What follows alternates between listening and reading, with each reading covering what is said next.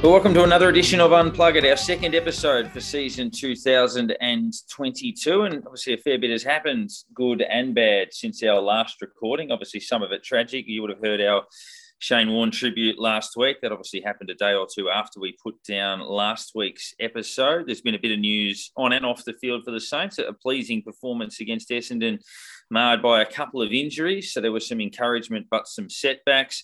The girls got up again, so 2 wins in a row ahead of a really tough task against the Adelaide Crows next up for them. So there's a lot on the agenda, also some hierarchy changes behind the scenes for St Kilda forecast going forward. And we have round one within a week against the Magpies at Marvel, who had they almost drew up a nomination for That's Very St Kilda, which we'll bring up a little bit later on. I half expected Braden Maynard to get off at the tribunal just because of the circumstances, but he didn't. But we got that nomination and keep those coming through during the week. It happened that as soon as we launched that segment, there was about 1 million of them in the next few days. So I think that's I think that's so St Kilda that we launch a segment like that, and all of a sudden, all these things are just so St Kilda. And in our pre-show production meeting, we actually came up with several and actually had to exclude some. There were that many. But I'll start off with you, Nick. We were sitting there having a couple of beers. It was good to do that at Marvel again. Been a long time. And down the Bombers, which is always pleasing, as we say, beat the 3 Cs, Carlton, Collingwood and Essendon. But your thoughts on the game with, unfortunately, a couple of injuries? Yeah, look, it was that. I think that was the main thing. That was just nice to be back at the footy and sitting with mates and have a beer and enjoy it. The game itself was kind of strange. I think we played well in patches and very poorly in patches. Was great to see Josh Battle do what Josh Battle does and get through.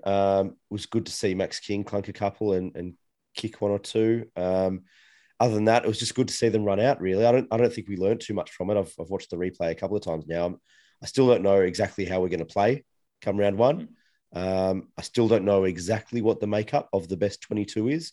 It seems to change almost daily, especially with injuries and other personnel issues and all that sort of stuff. But look, it's going to be a really interesting week and a bit. But yeah, like I said, I don't think we learned too much, but it was just nice to kind of get through and get a win.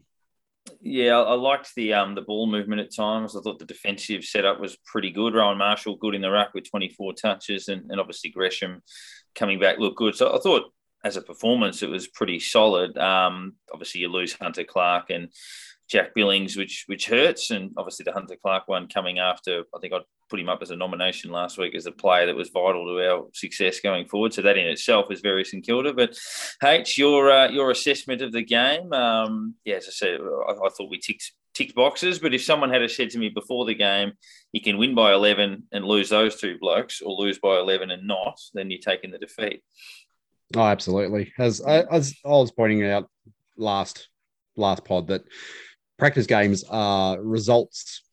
It's not really what we're looking at. We're looking at how players play, how we get through the game, hopefully without injuries, and that's where we've fallen over this time. The injuries have sort of hurt us a little bit. You think, well, they're two players who are going to be basically in our best 22 or maybe the extended 25 with emergencies and that every week. So it's a matter of, okay, now we have to replace them. It's something you would rather not be going into round one with, really. That's a matter of, we wanted to get them out there, get a practice match in, because it's compared to what you used to have back in 10 years ago, it's a very short preseason these days. The match practice is absolute minimal, and that they are so key to running into round one. And I mean, I have pushed over the last few years saying that the preseason has got too short.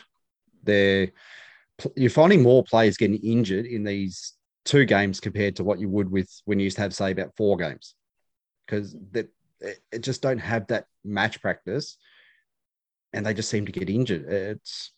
It'd be better, I reckon, going back, or even if, like they're talking about Tassie coming in soon as a team, do we go to there playing 18 rounds, play each team once, have a bit of a longer preseason, even bring back a preseason cup of some sort, and then have a slightly longer finals. You still get the same amount of footy, but I think it's just going to prolong players a bit more if you look at extending your preseason and getting a match fit and rushing into round one. It feels like that's what has happened. So it's really, it hurts teams, and there's a few teams that have lost a few key players already, and it affects the whole game when you look at it.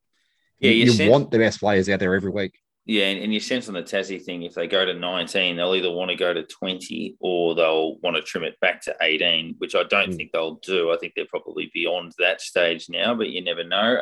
And yeah, I think that if that is the case, they'll move closer towards the playing everyone once model, because you'd only end up playing 3 teams twice or something like that, and it would get a bit messy. But yeah, I mean, if you factor that in, we'll touch on Zach Jones a bit shortly. But so you enter round one minus Billings, Jones, and Clark, so that's 3 top line midfielders. You can mention Hanbury. That's if he still plays for us anymore. Has anyone seen him? Right on the list. You almost can't count him as a loss anymore. Yeah, you almost forget what number he wears or whatever's happening. But we'll find out soon enough where he's at. But look, it's a few out. Obviously, Gresham coming back in tempers that somewhat. But yeah, it might end up by default presenting a chance for someone like Vital, who's been a bit out of favour. But we'll obviously look towards that Collingwood game very shortly. But yeah, Nick, the other one was the Zach Jones news, and I guess how long's a piece of string. Yeah, I mean, obviously, first and foremost, you wish him well with his situation, obviously taking a break for his own mental well-being. But yeah, that could be 3 days. It could be 8 weeks. Who knows? But yeah, we'll wait and see what happens. Yeah, that's right. And you know, far be it for anyone to you know, have a go at a bloke for you know, turning up and fronting up with you know, emotional or mental health issues, and good on him for, you know, being open enough to be able to identify that he was struggling. Obviously, you know, we don't know what those issues are, and it's not our problem. It's not our issue. We don't need to know everything that goes on in these guys' lives. But I did think that, you know, on the topic of that's so St Kilda, that you know, Zach Jones kind of pulling out of the start of the season due to mental health and well-being concerns. You know, within 24 hours of the club launching the Health and Wellbeing Centre at Moorabbin, and all those resources was, you know, just so St Kilda. I wish Zach Jones all the best. I hope he gets himself right and you know, he's able to be happy and healthy. You know, we'd love to have him on the field, but he's got to get himself right first. Yeah, it's possible to. I was going to say, you also don't want to have someone at the club who's not switched on. That's what would happen to someone who's having a struggle of some sort, that they're not switched on. You're basically going out to the field with 17 and a half players if he's not there. It's an issue. You go, it's better to bring someone in who is 100% ready to go, one is there to play, than to someone who has their mind elsewhere. And it's not good for the club. It's not good for them. Yeah, and look, it's possible to, obviously we all wish Zach well, but at the same time we can acknowledge it's a loss at the same time, which it is. But there are bigger things than that. Obviously, we had similar with Paddy Ryder 12 months ago as well. He's an interesting one, which we'll touch on probably in the lead up to the Collingwood game. The girls, hard-fought win over Geelong. They looked really sharp early, and then Geelong probably controlled the second half but couldn't score. I hazard a guess it's the first time we've held a team goalless in that comp, or in fact any comp, for a very long time. So good result. Obviously tough challenge against Adelaide, but you feel like it's reward for effort now. They look like they're going to comfortably avoid the wooden spoon. There's at least 3 teams, I'd say, that are worse than them in the comp. One of them beat us, unfortunately, in West Coast. But yeah, I think we're, you know, the signs are pleasing. As I say, that Carlton game looked like a little bit of a blip. We've been severely depleted. We've lost games we should have won. I think there's some progress there. We spoke about it last week, and you know, in the show we talked about the fact that it wasn't a lack of effort. You know, it wasn't anything like that. There was a clear, I guess, lack of talent, and that's for various reasons, which are well documented. But you know, I think also at the start of the year, the first half of the year, they just didn't look fit enough to run out entire games, and we spoke about how they would start games playing great footy, you know, moving the ball well, running hard. But then come the second half, they kind of fall away and they weren't able to play up to the same standard. And I wonder if maybe that's that's kind of turned around over the second half of the year. I think, Caitlin Grice is playing much better now than she was in the first kind of 4 weeks or 5 weeks of the year. Nick Xenos is back and she's playing some really good footy. A couple of the girls just seem to be fit and firing now, whereas earlier in the year it was like they play some really good footy for 10 minutes, and then kind of the wheels would fall off. Yeah, you wonder whether they've looked at the season ahead and gone, okay, we're a few players down, and don't go out in those first because what would they play 10 games? You don't go out in those first few games, absolutely destroy yourself, and then just taper out the whole season. It's kind of give a balanced effort across the season, and they've been in, as we're saying, just about every game except probably about 2 games where they'll blown away pretty early. But every other game, they've shown plenty and then just run out of steam. They've come towards the end of the season. You sort of think, okay, well, it's getting towards the end of the season and they're looking like one of the better teams. So it's just a matter of getting the list back, getting the mix right. And I reckon next year, which is going to come very early in August this year now. And we'll see how they go. It's a short turnaround. I wonder how much you can put down to the change in coach. I mean, you can see the skill level, especially early in games, when they're fit, when they're not gassed, that the skill level is actually pretty high. And like I said, they play some pretty good footy. But then later on in the games, when they run out of gas, that loses a bit of its luster, I guess, as anybody does. But previously under Peter Searle, I think we were a pretty fit team.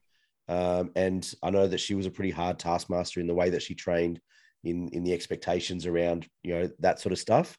And I wonder if maybe that style, I mean, Nick Del Santo is a lot more of a softer touch. He's a bit more of an inclusive coach, the new generation, whereas Peter Searle, I guess, comes from the old school coaching handbook. I wonder how much of that can kind of be put down to the change in coaches. Possibly. I guess the other one, if Kate Shearlaw could be paid at least half the marks she actually takes, that would be good. The amount of time she clunks marks and for whatever reason they don't get paid, it's bewildering. But in any case... Remind you of another tall blonde forward? It does. But on the weekend, she took one which wasn't paid and then actually took one again 30 seconds later, which couldn't be not paid because it was a chest mark at the top of the goal square.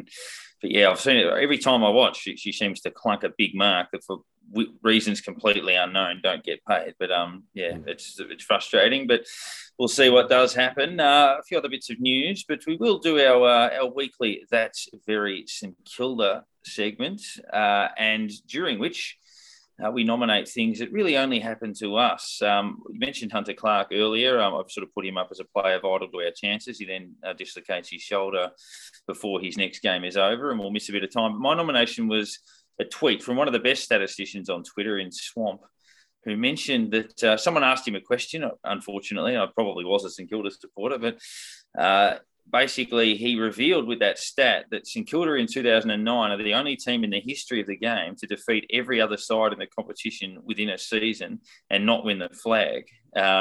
St Kilda in 2009 are also the only team to lead a grand final at every change and lose since 1984. And they're the only team in the history of the game to outscore a team in each of the first 3 quarters individually in a grand final and not win the flag. So you can just add that to the list of frustrations.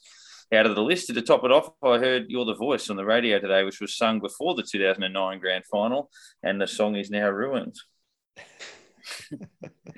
Oh, good. At least it's not tear us apart, but anyway. Well, I don't know if any other team are also ruined, by the way, because they played in 2010. So but 3 quarters of them anyway. But true. So add another thing to the list of, I guess, only St Kilda has done. Has any other team ever recruited a forward at pick number 1, who has then gone in to be looking at going into round 1 this year, a lock as a key defender? Paddy McCartan coming back, and he's stamped his name on that team. Looking at how he played on the weekend, it's the transition that he has made. You sort of think it's why is that something we did not try at any stage? It's also the fact that he just even came back. changed. Yeah, the fact that he even came back from the concussion. That's very St Kilda, and I might add it's also very Sydney. But anyway. Yeah, well, they pick up the absolute scraps and turn them into gold sometimes. It's but just thinking back that it's the sort of thing that I think I actually said to someone at some point that we should probably actually do that, play him back some stage. Because one problem was he getting all these concussions was he was first the ball and getting crunched from everywhere from behind. He is now using his big body to crunch the forwards from behind. He's the one who's actually inflicting these big pack hits, and he has got the body to hurt forwards when they go up for marks and make contests, and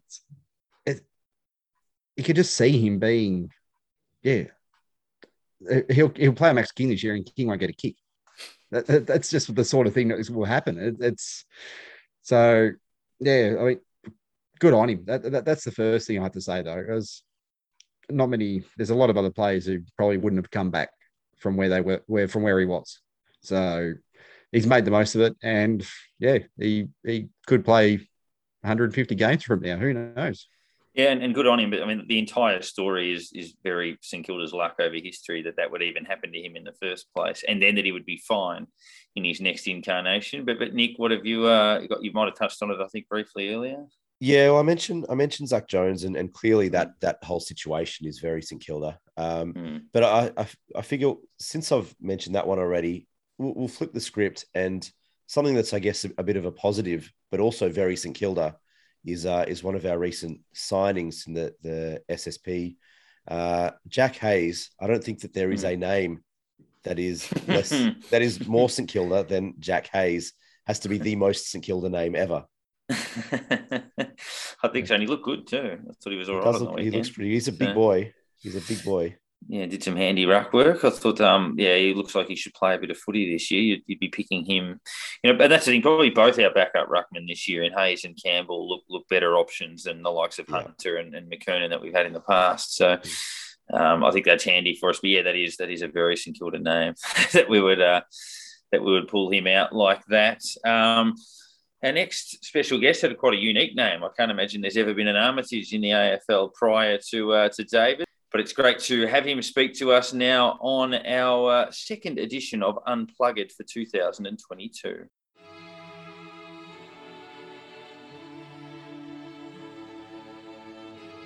Off the left boot, heaves it up into the 50. Raised it over the top, Armitage.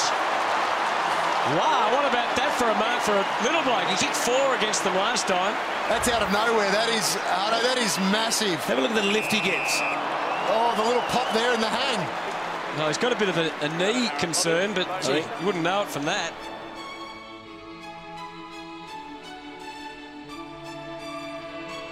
Well, David Armitage taken pick 9 in the 2006 National Draft. One of a few Queenslanders that have made a very good fist of it with the Saints. We've spoken to Sam Gilbert, Max Hudson, obviously Nick Riewoldt, another that obviously Tasmanian originally, but via Queensland to the Saints. Armo played 169 games for the club between 2007 and 2019, and now part of a very strong St Kilda contingent out in the Mornington Peninsula area, running around with Bonbeach alongside Sam Gilbert, who we spoke to about this time last year. Armo, thanks for jumping on.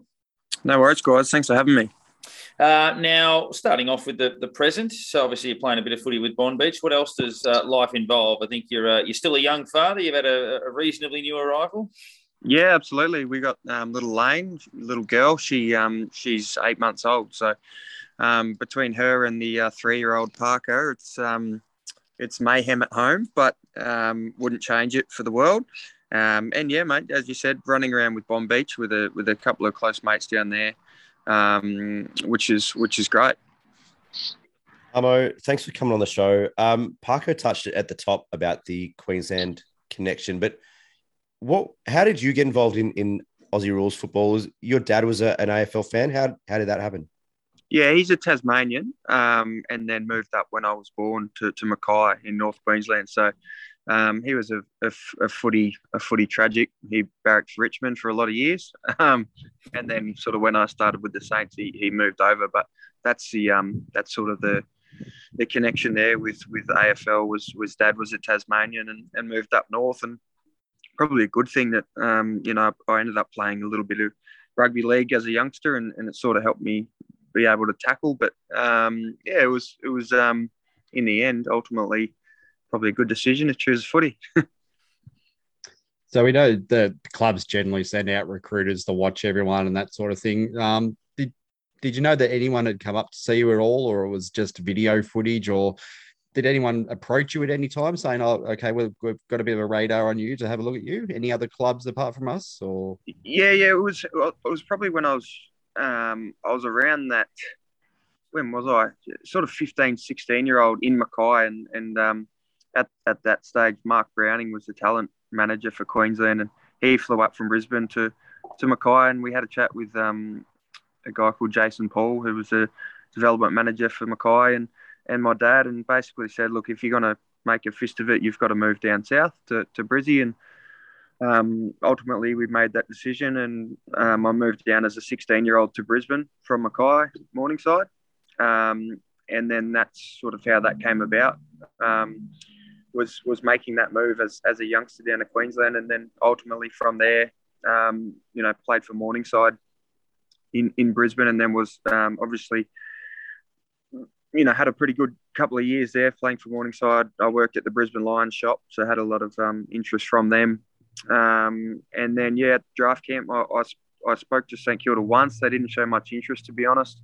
And then spoke to a whole host of other clubs. Collingwood said they were going to take me at pick 10 if they didn't take me at 8. And then St Kilda were in between, and I ended up going to the Saints. So, yeah. Now, St Kilda between about 2004 and 2009-ish didn't have a great record with first-round picks, but you were the exception, obviously 169 games, and it worked out. Can you take us through going from Queensland to St Kilda? Because there was a time of change for the Saints. They just sacked Grant Thomas. They'd either just appointed Ross Lyon or were just about to. What was it like settling into that new home?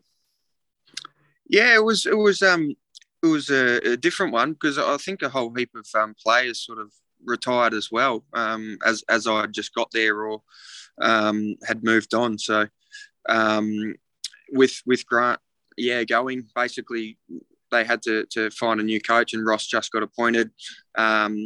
So in the end, I played 13 years, he coached 13 years, and we were both out at the same time, ironically. So Ross ended up taking over.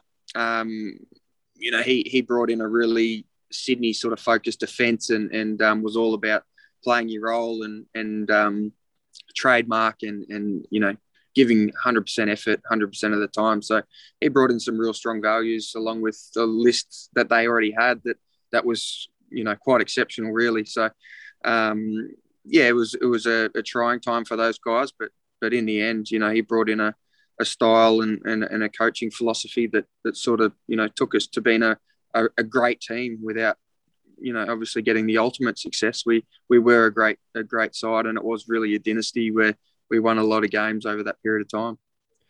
Armo, you talk about that great team, and I guess one of the few complaints, outside of obviously not winning the flag, but one of the few complaints that factions of St Kilda supporters have throughout that period was that Ross didn't play the young kids. And what was it like for you? Did you feel like during that period that you deserved more games than you got?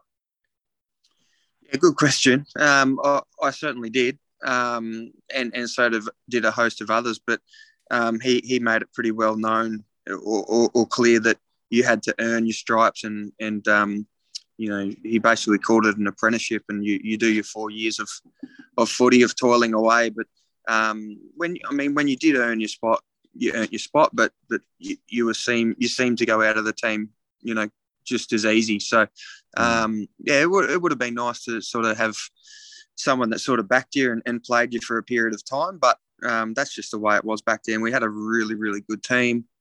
He got a host of people, mature age recruits like Brett Peake, Charlie Gardner, Kingy Gardner, Michael Gardner, all these guys from other teams, and they sort of played, Snyder, Dempster, those guys from Sydney. So being a young guy, trying to break into the team, it was certainly hard because we ended up building a really strong team. But selfishly and personally, I would have liked to play a bit more. So would have Jack Stephen and Jaron Geary. But in the end, ultimately, maybe, playing us like that made us the players that we were today. So it's a sort of a hard one. But, who knows, mate? Who knows what the right or wrong answer is? What I was going to ask sort of slides along into that same sort of area. They're still there. Yep. Where did you think you fit best into the team? What did you sort of see yourself playing position-wise? And did you get put in where basically you thought this is where I'm best suited, or did you not quite get that opportunity and didn't really get to show what you had as best to give the club? No, I think early days, a lot of guys get sort of not shafted, but are played in that half forward role. It's a really tough position on the ground, if not the toughest position, because you don't get a lot of possessions. You do a lot of running, and you're required to put on a lot of pressure. So that was the role early days, to sort of learn your stripes, or earn your stripes. And after that, after you sort of build a fitness base and that kind of thing, you end up going into the midfield. But that sort of took me 6 years to build that tank and get into the midfield, with the running that they required, running offensively and defensively, something that you got to learn from the juniors days. Half forward probably was my best suited role. I was more of an attacking player anyway, so that's probably where I did see myself, was that half forward, mid early days. Yeah. 07, so you debuted at the same time as Brad Howard and Justin Sweeney. Now, Sweeney played one game, Howard played two. You played 169, so you've obviously kicked on. Your first game was an ugly game against Hawthorn at the MCG. The following year, you played a lot of footy, including a prelim. And then 09 and 10, you played a lot of footy late in the year.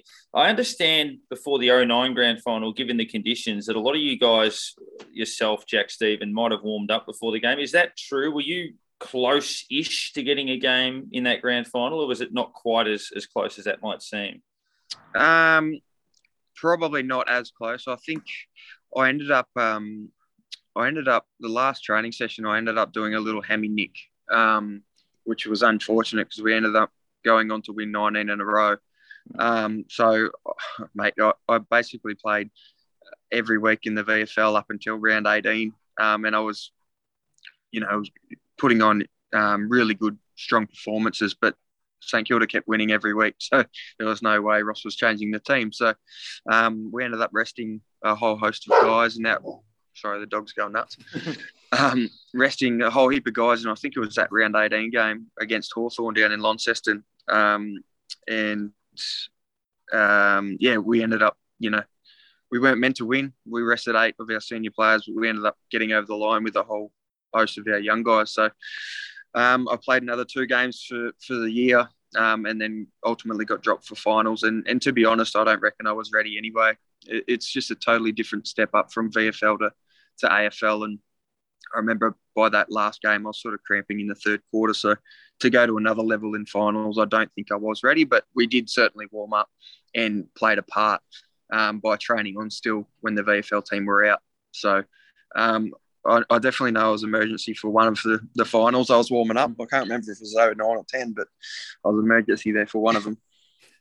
What were some of the things that Ross told you that you had to get better at to get more of an opportunity in the seniors? So obviously, you mentioned that 19 or whatever, 20 wins in a row in 09 and getting back for just before finals. But what were some of the things that you kind of had to work on personally in the VFL to be able to work your way back into the team later on? Everything. That's what it felt like anyway.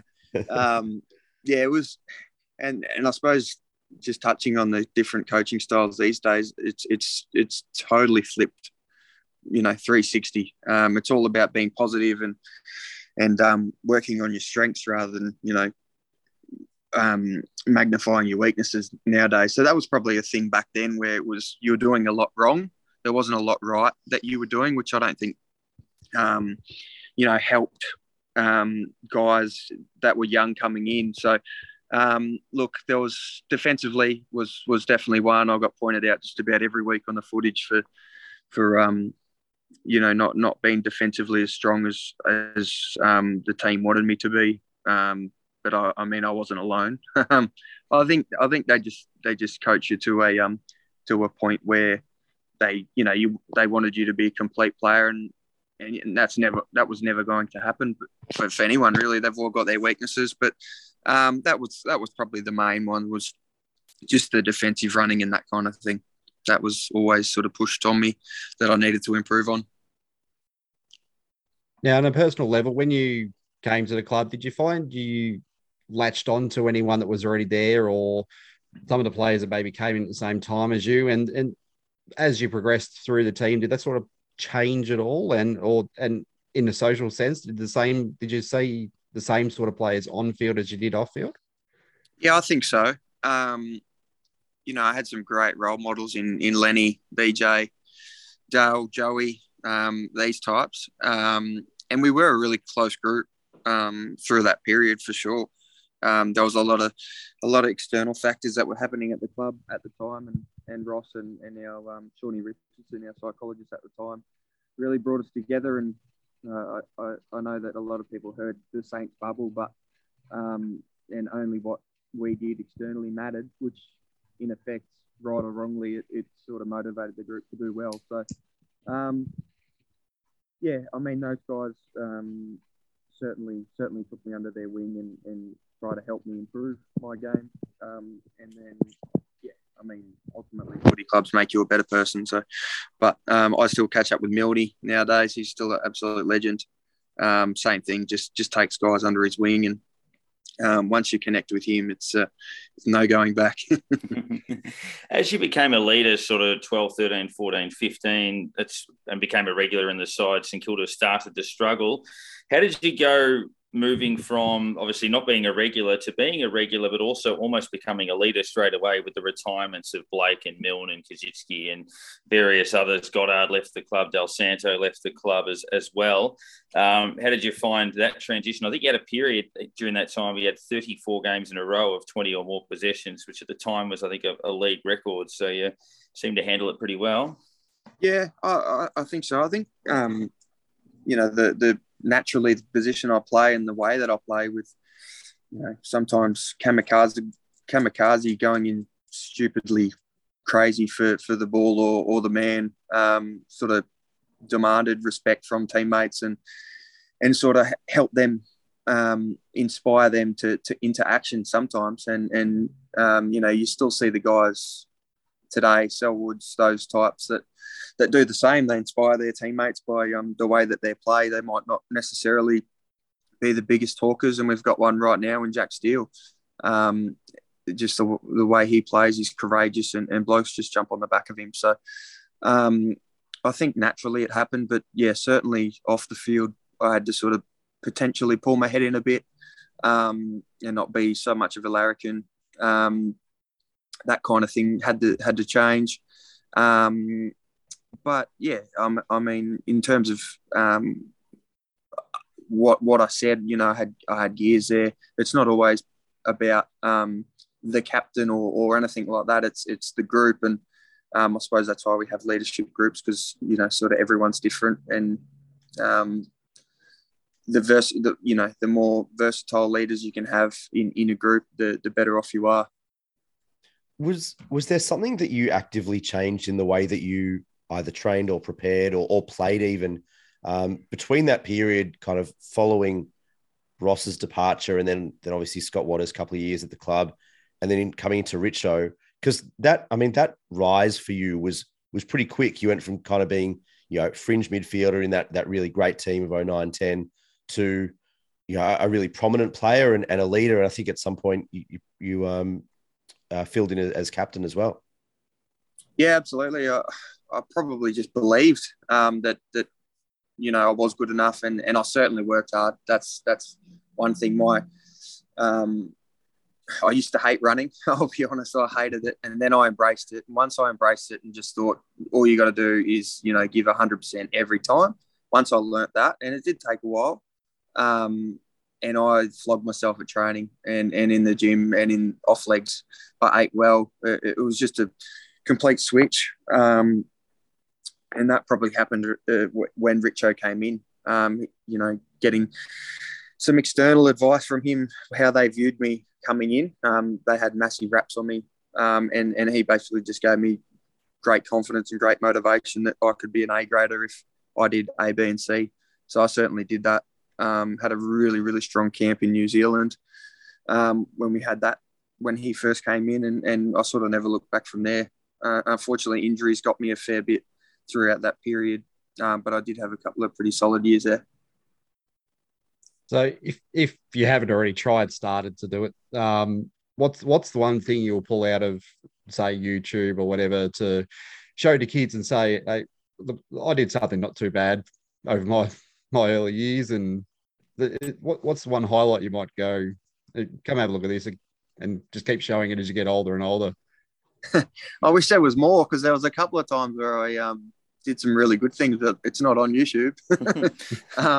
The only one I really show people now, and I sent it to my old boss the other day, is getting into me about something at Fairhaven Homes. And I ended up Googling the one where myself and Ben Stratton had a head clash, and he got knocked out and I got up and I was fine. So I said, mate, you better look out. I've got a hard head. So, yeah, just that kind of stuff. But there's a couple of things where I started to get a bit tricky and kick some nice goals and that kind of thing when I was flying. But yeah, I thought the one mark you got off the ground would have been the key one.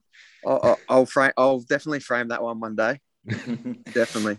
Yeah, when people talk about that comeback game against the Bulldogs when we were 55 points down, everyone talks about Jack Billings because he kicked 4, but you had 45 touches that day. So that's probably one. The last one from me, 16-17, St Kilda improved quickly, nearly made the finals in both of those years and just couldn't quite go on with it. Why do you feel that happened? It felt like under Richo, we went from being a really open attacking side, and then it really did tighten up a bit from 17, 18, 19 onwards. Did you feel like that side could have gone somewhere?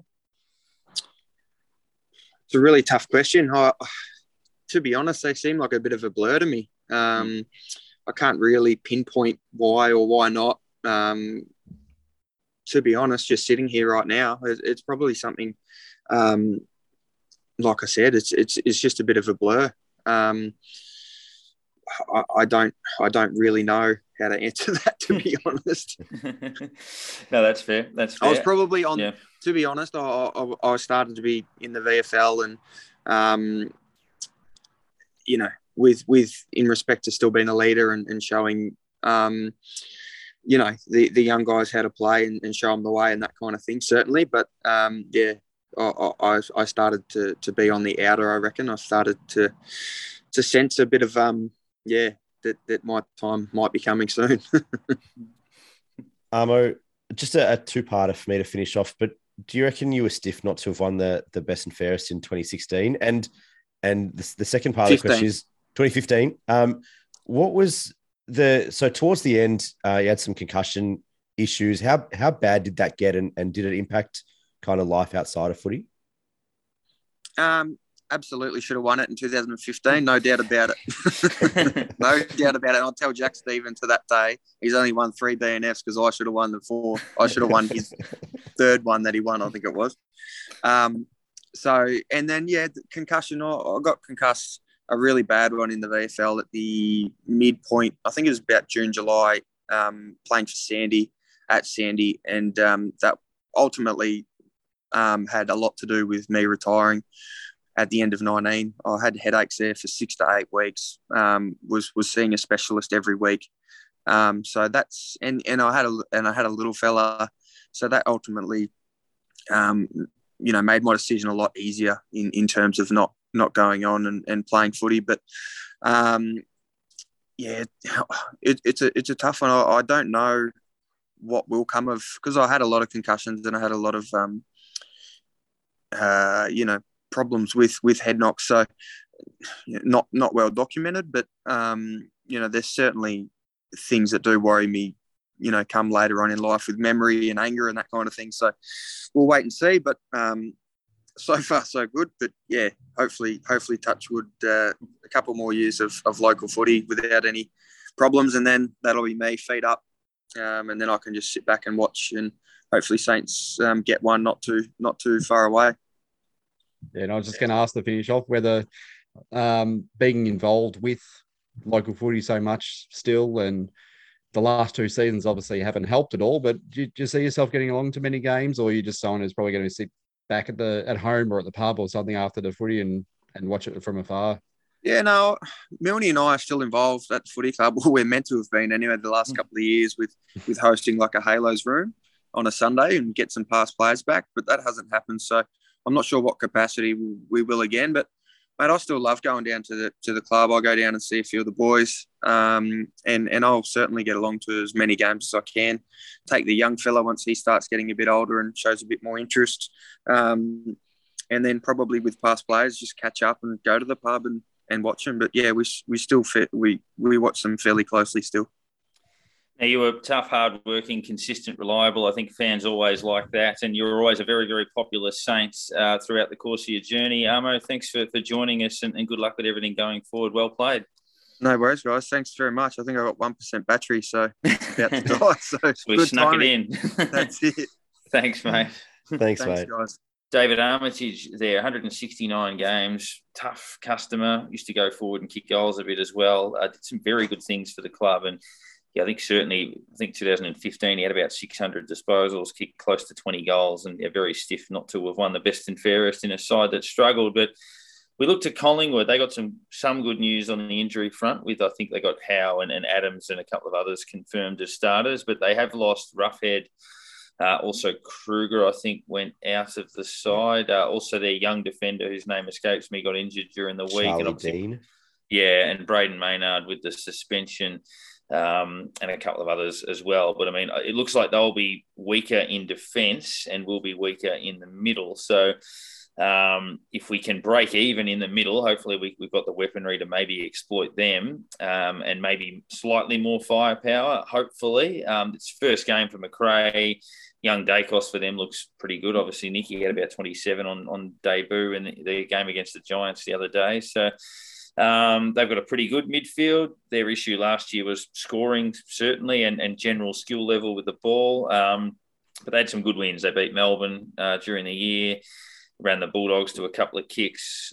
So, yeah, not an easy contest, particularly first up with a new coach. But hopefully we can, scrape through a couple of these early performances, get some players back. We're not sure where Paddy Ryder sits. The club haven't ruled him out yet. They said they were taking a conservative approach on practice matches, so he's not without a hope, but he is still sore in the Achilles, which is a worry because that's what kept him out at the end of last year as well. Leo Connolly came back via the VFL, so that's good that his concussion is at least over in that sense, but can they pick him straight off that? I doubt it. And then, does it bring Bytel into the equation to replace Clark? Where does Ben Long fit into it? Or do one of the kids like Owens or Windhager get a game, or Wanganeen, Malera potentially? So, they're the things, H, that I'm sort of looking at towards Friday night. It actually makes, like, generally you say you're only as good as your bottom six. It's going to make it quite interesting because almost for both sides, that bottom six are looking for that position while these other players are missing. So you expect some of the lesser likes to actually step up a little bit, give something, because early on, it's the time to show that they've got something right now, to give a reason not to be dropped when the other players are coming back in again. It gives them a massive opportunity to basically, cement themselves a little bit, and it even makes the team for the season ahead. If we look and go, hang on, these players have actually got something to give us, that depth becomes a good thing, and players finding position, it's one of the best things you could possibly have. That means they train just that little bit more, a little bit harder, just to show it on the track. Then they get to the game, they play a little bit trying to get, I guess, a little bit better at times. But yeah, get some of these younger kids in early, give them a few games, because you find that a lot of the younger players, I guess, have that break at some point. So they'll have some of them have a few games, maybe bring a couple of the other kids in afterwards after they've had a couple of games, or if they're really playing good football, don't stop them. But it's just a matter of give them that opportunity, show us what they've got, and then we'll build from there. But basically we have to get the core right first, and then build around with those players and find just which ones do work and which ones have the best thing to offer the club. Yeah, it's a tough one. I think our bottom six is better than Collingwood's bottom six. I think if we don't win this game, I'll be really disappointed. It's a tough one because you never quite know what to expect in round one. I mean, we saw last year, we turned up in the wet in Canberra against GWS and rolled them up there, and then came back the next week and got thumped a couple of weeks in a row. So you never know exactly what to expect. But I would be disappointed if we can't beat Collingwood. I think they are the exact type of team that we need to be beating if we're talking about being legitimate this year. We need to be beating your Collingwoods and those types of teams. Cooper Sharma's an interesting one. You talk about kind of guys grabbing those opportunities when given, and Sharman did that late last year. But it seems so far in the preseason that he hasn't had that opportunity. He only played the last quarter against the Bombers. And he's not playing outright forward either. Which is and in the intra-club, he played some backup ruck and kind of around the ground and on the ball. So I'm intrigued as to what the plan is with Cooper Sharman and kind of whether he even gets a game in round one. Yeah, that is interesting. And it appeared to me that, he was playing as a third leading forward late last year with Membry and King, and then obviously without King. And this year he's been a bit everywhere. So I just hope they're not getting a little bit too clever on that. Obviously they're working towards a plan, but it appeared that he had found a role. It doesn't appear to be an obvious reason to change that too much. Mason Wood will be interesting. He spent a bit of time on the wing and forward, but I think he's looked good most of the time he's played for us, actually, even last year. So whether they play him wing or forward. And Ben Patton, who in the intra-club, they forecast that he might spend a bit of time on the wing. And I like that sort of creativity, but at the same time, you don't want to reinvent something that doesn't have to be reinvented. So whether he ends up settling back into his role in defence remains to be seen. Yeah, the one thing to look there for Patton is that since he got injured, you've had Webster coming back into the team. Battle's now moved down there. It's getting a little bit crowded. He might take that spot that Clark was sort of playing, possibly, running off the back line. He's got a little bit of pace, but he's also got that strong intercept mark. That's the one upside I guess he has to what we get from Clark. But yeah, Clark's probably got the better skill, the better pace. So it's playing the same sort of position, but just a different skill set, I guess, from the two players. But that's where he's got to find, I guess, the runners off him instead of moving the ball himself. So, how he gets used will be interesting, but it's a good problem to have. We're looking at, as I said, plenty of players who can play plenty of different positions, and it's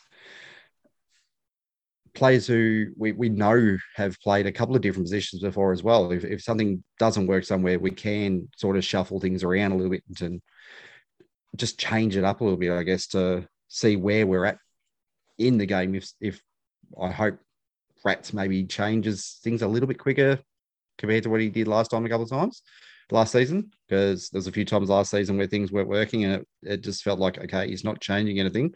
Is he waiting for it to work, or he doesn't know what to do? So if things aren't working, let's get a bit more proactive this year and just switch things up. And if it doesn't work, the whole game obviously wasn't working. So yeah, we'll get past it, but as long as at least we tried something. You talk about the back six and that defensive half getting crowded. I wonder about Jared Lynott I mean, we've seen over the last couple of days or early this week that the club confirmed that signing of Jared Lynott, and clearly, there's a bit of a hole there with Nick Caulfield going down and some unknowns around how that back six fits around Josh Battle moving back and all those sorts of things. But do you think Jared Lynott was signed as someone who is going to play round one and is going to play most weeks to fill that Nick Caulfield role, or is he purely a depth player and they're going to try and fill that gap with guys like Jimmy Webster, Ben Long, McKenzie, etc.? I'm curious as to what the strategy was. I guess they played well against Essendon, but were they picking that side with players that were more likely to play in round one, or was there a different strategy in mind? Because, as you say, Sharman played less time, Bytel didn't play, Long didn't play, Jared Lynott didn't play. So you can't play everyone. You've got to give guys games. Obviously, Ryder still in the mix who is being rested. So, yeah, I'm curious as to whether not playing in the Essendon game was a bad sign that you weren't in the mix, or if that was just some sort of other strategy. But, yeah, I mean, if you look at that starting point for the back six, so does Patton play down there? Wilkie will. Howard will is in good form. That Battle's going to do that. That Webster's probably going to start, obviously, in that role. So, and then, who replaces Caulfield? Is it just Patton that slots back in there? So, yeah, I would think that he'd be very, very close to a game if he hasn't got a game. But I think it also depends how they set the midfield up. So, is it one of the kids that plays? Is it somebody like Patton that pushes up onto a wing and therefore frees up a spot in defence? We'll see. But, yeah, I think that Lynott would be very, very close. Yeah, it'll probably come down to, I guess, who the opposition is as well. You think sort of with Collingwood this week, they're probably a bit more dangerous with their smaller forwards. De Goey's kind of that mid-sized forward. He's not a big forward. He kind of plays big though. But you can put a smaller defender on him to try and beat him still. I think Lynott's sort of on the bigger side. He's not huge, but he's got a bit of height to him. He's about 193, 195, yeah. So he's got a bit of height to him. He's not massive size wise, but he can take a bigger forward. So his selection, I think, is going to come down to who we're playing, because we got a couple of big backs already. If we're playing against a team who has a big, tall forward line, that's where we might find we use him. But other than that, I think he's going to be more of an insurance policy. It'd be good to see him get games, but the less we have to use him, we're probably in a better position, to be honest. Yeah, I think that's probably a fair assessment, that you want those guys to not have to be called upon too much. So, obviously, we'll wait and see if Ryder plays. Otherwise, you think it'd be Marshall and Hayes, probably. Grundy's looked all right in the preseason. It'd be nice to be able to double team him with both of our ruckmen. Otherwise, obviously, it's a huge job for Marshall. That would be pivotal to the result. His ability to contain. Grundy has got on top of him a bit in the past. Marshall's looked in good form. Good battle with Draper the other day. But I'd love to have two against Collingwood. Otherwise, Marshall's got a lot of responsibility to us winning this game. Yeah, you wonder whether Campbell might be, because you'd assume Cox is going to be. Probably, Cox is going to be the second ruck. That doesn't worry me too much. Yeah, you're putting. You either go the bigger body against Cox, or you go to younger, faster with Hayes. There's your two options. Do you try to match, or do you try to find a way to kind of beat him with that player? So it's just a matter of which way. Yeah, they're thinking, okay, what's the best matchup to go with against what should be? I'm assuming Cox should be their second ruck. So, who's the best option against him? The other bit of news during the week before we wrap up is obviously the succession plan put in place for Simon Lethlean to step into the CEO's role at the end of this season. Matt Finnis obviously implementing a lot of change, including the Danny Frawley Centre, which came up during the last week prior to that announcement. So, what's everyone's gut feel? I must admit, I'm a bit of a footy head. I don't, I'm never hugely across, that type of admin type stuff. I should be, but I guess I'm a bit more nuts and bolts in that sense that, I kind of take those things on face value and go, okay, just get it right. Don't stuff it up. But as for whether they have or not, I don't know. Yeah, it's a tough one to kind of evaluate, I think, because there are so many factors at play with a club like St Kilda and where they are, the type of money that's coming in, and performance on field obviously is a big one. But the CEO's role doesn't necessarily need to relate to on-field performance, and I think the impact that Matt Finnis has had on us as a footy club kind of transcends that. You look at some of the things that he's implemented with the pride game and inclusivity at the footy club, the Danny Frawley Centre, like you've touched on, bringing us back to Moorabbin. These are all incredible things that have happened under his stewardship as a CEO. In terms of who was going to succeed him, I think it was pretty much always going to be Simon Lethlean. I mean, he was being groomed for the top job at the AFL before a couple of high profile things happened. So that's no surprise. That's no surprise at all. I guess probably the surprise is that it's taken 4 years for it to happen. But I think that it was always going to be Simon Lethlean. I think he's a very good operator. I know that not everybody agrees with that, but you don't get to where he's gotten to in big organizations, in big sports landscape like we've got here in the AFL, without knowing what you're doing, and he knows what he's doing. So it's certainly going to be very interesting. I hope for all the good things that Matt Finnis has done for the club that we can kind of set him off in a good way, and I'm sure there'll be kind of a lot more stories told throughout the course of the year, and whatever he chooses to do next is up to him, obviously, but wish him all the best. And it hasn't just been at club level as well. I've heard of personal stories of Finnis dealing with fans, just replying to emails.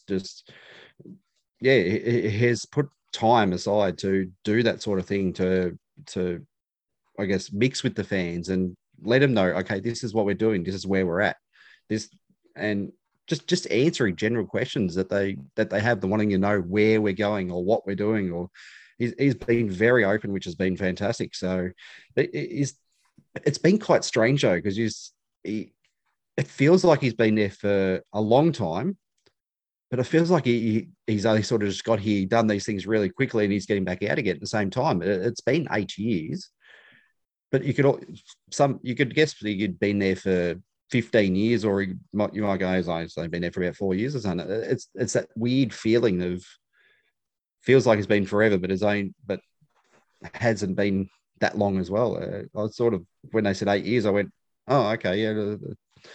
I guess it's been that long, but if you asked me how long, I wouldn't have had any clue, to be honest. So, but the one interesting thing that someone brought it up on the radio today, that they've got, so Lethlean coming to the top now, who is great mates with Clarko. And you sort of go, well, we don't, I mean, we want Rats to succeed. We want him to stay. We want him to be successful. But that stepping up now, does that kind of put something into play? Or it's interesting to see, because I think I've got him more aligned with Gold Coast at the moment, but potentially you just never know. That's the thing. You don't know what's going on in the background, and is that a possibility at some point? We don't know.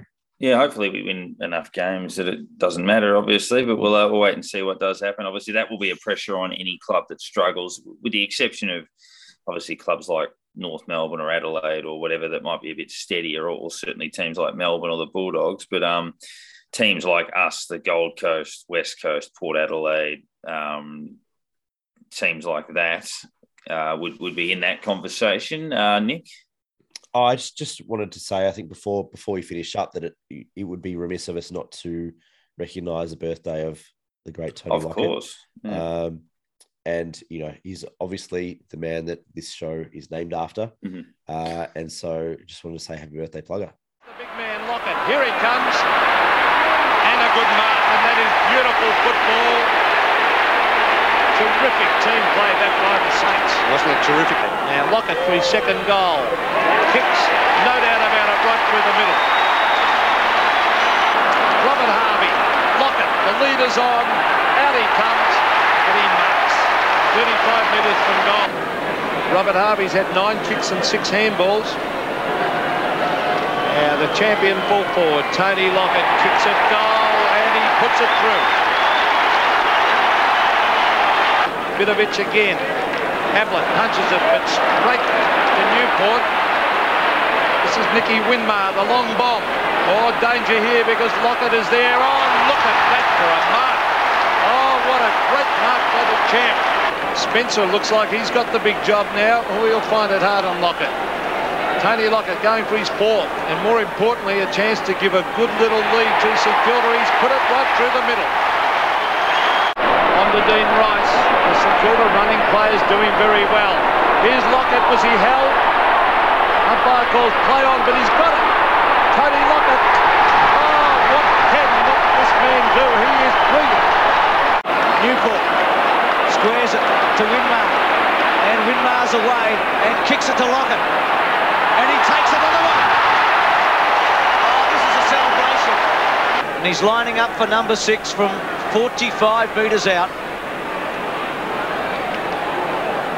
Drop punt as always, straight through the middle. 6 to Lockett. Anyone offhand have a favourite Plugger memory? There's about a million of them that you could choose from, but for me, it's probably the one I think about most is the 91 elimination final where he kicked 5 goals in 15 minutes in the second quarter. I was only young at the time, but I know for a lot of Saints fans, that was it. We haven't played finals for 18 years, and here's Plugger ripping this game to shreds. He kicked 9 goals, 6 that day, and unfortunately, he was just slightly wonky in front of goal. If he had to kick 11, we would have won the game, and he missed a few sort of gettable ones. But probably the greatest player that's ever played the game. I know some people will dispute that, but it's difficult to argue that case. So, there's a lot to choose from. Yeah, you mentioned 11, probably the 11 on the Mother's Day. I mean, he got the 11 goals. These days, he probably would have got 11 weeks for the incident as well. So it's, they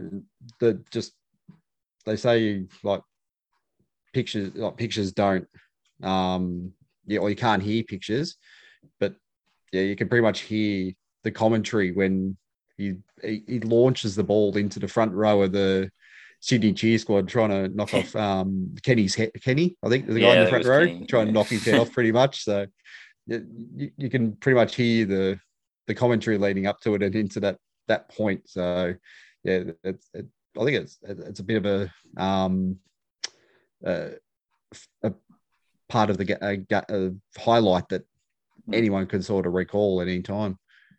There's so many out there. I mean, there's the pig, there's Danny Caven, there's so many. There's that state game, that forward line with Gary Ablett and Jason Dunstall as well. I mean, there's so many, but I always go back to that 91. You talk about the 91 elimination. I talk about that game against Adelaide at Moorabbin. He's been out for 8 weeks or 9 weeks, whatever it was, and comes back and kicks 9 in the first half. And was just, I mean, you said, Parker, there's probably some debate and dispute around the greatest of all time, but he's without a shadow of a doubt the greatest player I've ever seen play. I'm not sure that he in my eyes can never ever be beaten in that title. I've never seen anyone like him, and I'm not sure I ever will. That 91 season sums it up. So he's go on, hey. I was going to say, hopefully, if there is someone that is better than him, we get him. That's the hope. I think he had daughters, unfortunately, old Plugger. But that 1991 season, he missed the first 6 rounds, kicked 127 goals in 17 games. So if he maintains that average and plays a full season, he kicks 175 goals for the year, kicked 132 the year after. I think at the stretch between 89 and 92, he played somewhere in the vicinity of 60 games and kicked over 400 goals. It's completely ridiculous. That's the greatest run anyone has ever produced. There's very, very little conversation, I think, that can be said to the contrary. As we sign off, obviously, we did our own little Shane Warne tribute. We'll release the next part of this as a separate episode in full, but we talk about Tony Lockett being the greatest of all time. Shane Warne very much in that conversation as well. And obviously we know from his tragic passing last week that we shared our words. Thought we'd check in with one of his opponents as well. Here is a few minutes of former England captain and one of the greats of the game himself, Alex Stewart, reflecting with us on the life of Shane Warne. And that full chat will be released separately in the coming days. First came down to Moorabbin here 1986, 32 years ago. The place has changed a lot. For the better, it looks fantastic, the new changes down here. Got great memories of coming here and playing. I've got great memories of watching the boys play. I got to know a few of the guys, Robert Harvey and Nathan Burke. Brett Bowie became a good mate. So once then I sort of watched their careers go off. I was a saint. And wherever I am in the world, I log on, watch the games all over the place. I don't miss too many. We've got so many wonderful supporters and so many people barrack for St Kilda, but even the people that don't barrack for St Kilda, it's like they want to see St Kilda do well, and there's been so many near misses over the years. You can't just jump off. Yes, we all vent our anger and frustrate like we do every football supporter. Don't lose faith. If you look at some of the big moments, there are a lot of big moments in Shane Warne's career, but when Shane Warne took his hat-trick, Alex Stewart was at the other end, bravely battling on with a broken thumb, I believe. He was obviously in the change rooms for the Gadding ball. There's the incident where Shane Warne went down to Silence Bay 13. Alec was captain of England at the time, and when things got nice and rowdy. And he's been there for the majority of those Ashes series, with the exception of the last two that Shane Warne played. Alec, it's a pleasure to speak to you. It always is, and thanks for joining us. No, pleasure to be with you, but obviously very sad circumstances. But now, as you say, Warney, I played against him a lot. He got me out a lot. I can call him a cricketing mate and someone I had massive respect for. It's just very, very sad news, and obviously with the loss of Rod Marsh as well. I've said all along, it's not just Australian cricket that are going to miss these two greats, but the game of cricket is going to miss these two wonderful people. When we bring up Shane Warne and you hear his name, is there a memory that immediately comes straight to your head? Is there one place you go to, whether it's one battle, one game, one moment? Probably the flipper he did me with first time I played against him in Brisbane in, remember that, 3-4, I think the tour was. We'd played against, or not played against him, he'd bowled us to us in the nets on my first Ashes trip in 1991. He was probably at the academy then in Adelaide, and he bowled leg spin out the back there in the nets to us as a net bowler effectively. But already people were telling us, watch out for this fella, he spins it big, he's a prospect. And then, say, a couple of years later, I've cut him for 4. Next ball, I went to pull him for 4. Everyone thought I was going to cut it. I actually went to pull him. And it's one of the few times I've been done for pace. But to be done for pace by a leg spin is pretty ordinary. But thankfully, he went on to get 700 plus wickets, which I think I succumbed, was it 14 times? But if you ask me one moment, it would be that time. I hadn't seen a flipper before, as I proved in the way I tried to play it.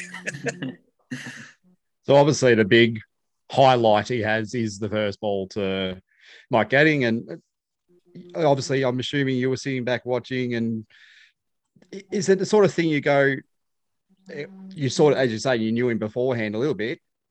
Did it kind of surprise you at all? Because obviously it surprised Mike, but is it the sort of thing you go, that it's not surprising, that's what sort of came out the first ball he bowled that day? Yeah, listen, it's at the time it was, well, I think, I'll have to check, but I think I walked out the bat after Gap was out. I think, I could be wrong, but if I didn't follow Gap in, then I was the next wicket down after that, I believe. But no, the more you see it, the more you think, geez, how would you play that? Even if you knew that ball, how that ball was going to behave, you knew that, it'd be interesting to see how you'd still try and play it. Because the amount of drift he got, it started probably on the line of middle, then it's drifted to a foot outside leg, and then it's knocked the off bail off. Watching Heels, who'd kept to him before, Ian Healy, he didn't know he was going to do as much as that either. But he's just listening. It was the making of him. You know, I watched the Amazon Prime documentary, or whatever you wish to call it, on Shane, and watching and listening to him. You know, he was a wizard. You know, that is the thing. When people say to me, who was the best cricketer I played against, and I've always said it, I said Brian Lara and Shane Warne, because they were both geniuses. You know, one with the bat, one with the ball, but they won games single-handedly, near enough for their team, and they had that. You know, we will never lose. Whatever the situation, if I'm in the team, I will ensure that my team gets over the line. And he instilled that. Obviously, he played in a fantastic Australian side. But again, listening to the tributes since, you know, his fellow Australians have all said similar, that he would not give in until it was all over.